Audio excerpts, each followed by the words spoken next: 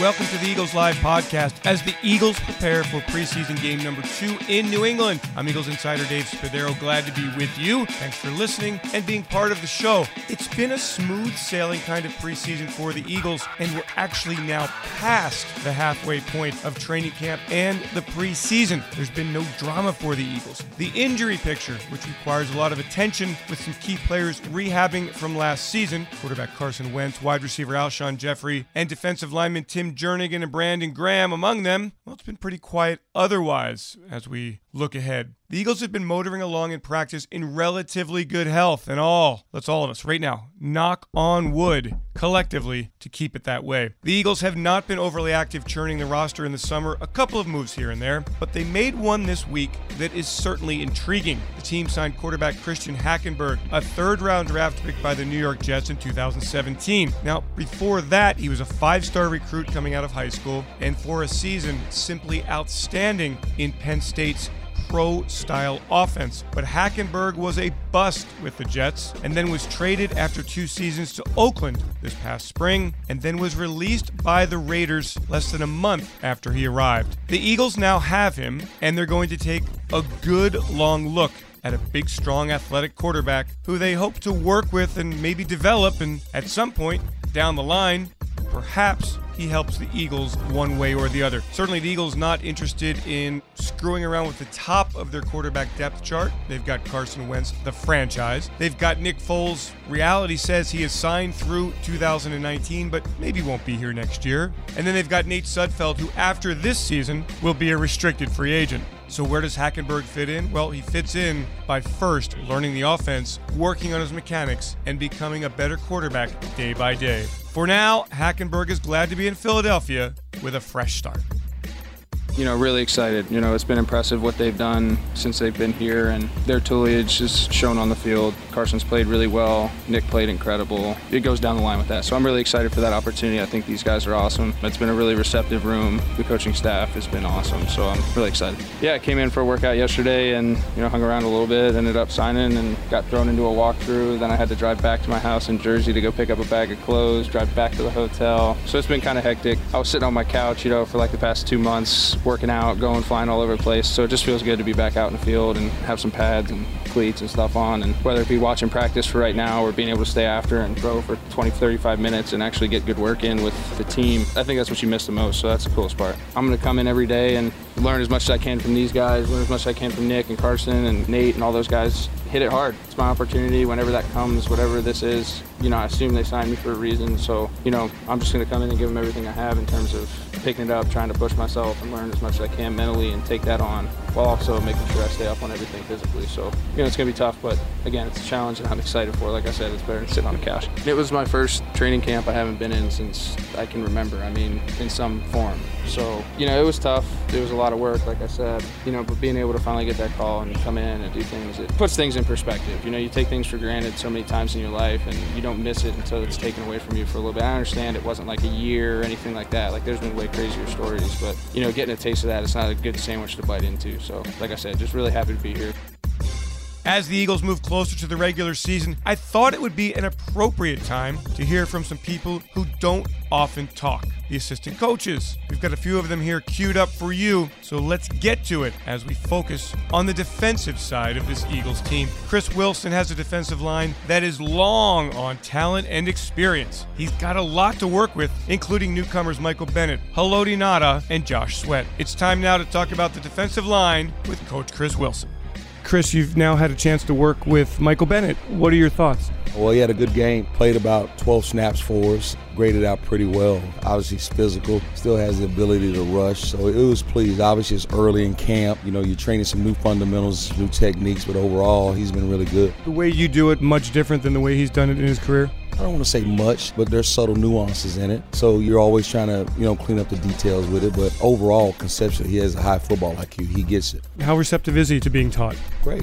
I think he's enjoying the fresh start. He's great in meetings. He's great on the sideline. He's a good teacher with the guys. So, last night was the first time I had a chance to experience him on the sideline. He was great listener, understands adjustments. Then when he was done, did a great job of working with the young guys. And then Haloti and Josh, the other two kind of newcomers who we all project to have an impact. What have you seen from them? Obviously, having a chance to start with Haloti, you got a veteran guy who definitely has played this game at a high level. And the thing that you're seeing is the wise. He's great at the point of contact. He's been really physical in the run blocks. Obviously it's like anything. He's been at a couple of places. So you're still trying to clean up the language, try to teach a few details in regards to how we do things here in Philadelphia. But overall, he's been a great leader too. And then you talk about Josh Sweat. I'm excited about him. Obviously he played about 30-some snaps. It was positive. And I think he's even going to play more in this upcoming week, especially hopefully some in our nickel package for us.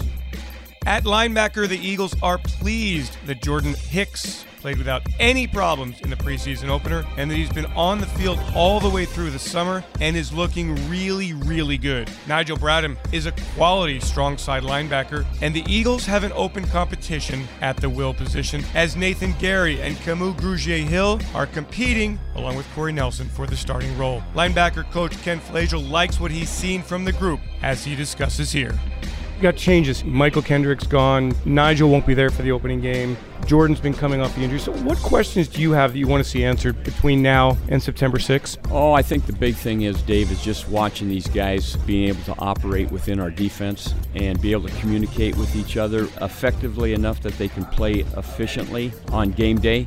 Sometimes playing with a guy works out a lot of kinks, particularly in the coverage aspect of what we do. So, having Jordan and Nigel back, again, has been important. Now what we've got to do is we've got to find that weak side linebacker in our base package that can not only fit in physically for us, but also fit in from a mental standpoint, being able to communicate and have those guys kind of operate as one. Do you feel good about what you've seen? I do. I like our depth. I like the guys that we have there. I like the competition at the position. As people have seen that have come out to practice, we rotate a lot of guys in at a lot of different positions. People have said, well, Corey Nelson, he's been a will. Corey's also played Mike and Sam for us, too, if you watch all the practices. And that's by design. We're here to try to cross-train guys, when you only have a 53-man roster. And guys have to play multiple positions because you just can't predict what injuries are going to happen or what's going to happen through the course of a game that's going to force a guy to have to play a position. And what I don't want to do is get caught, have to throw a guy in a ball game and he has little or no training at that position. That's not fair to him. It's not fair to the team. So really, as we build this thing and we're building the depth at linebacker, it's important for us to have a lot of competition, but also for guys having the ability to play other positions within the linebacker crew for us to operate during the course of the year.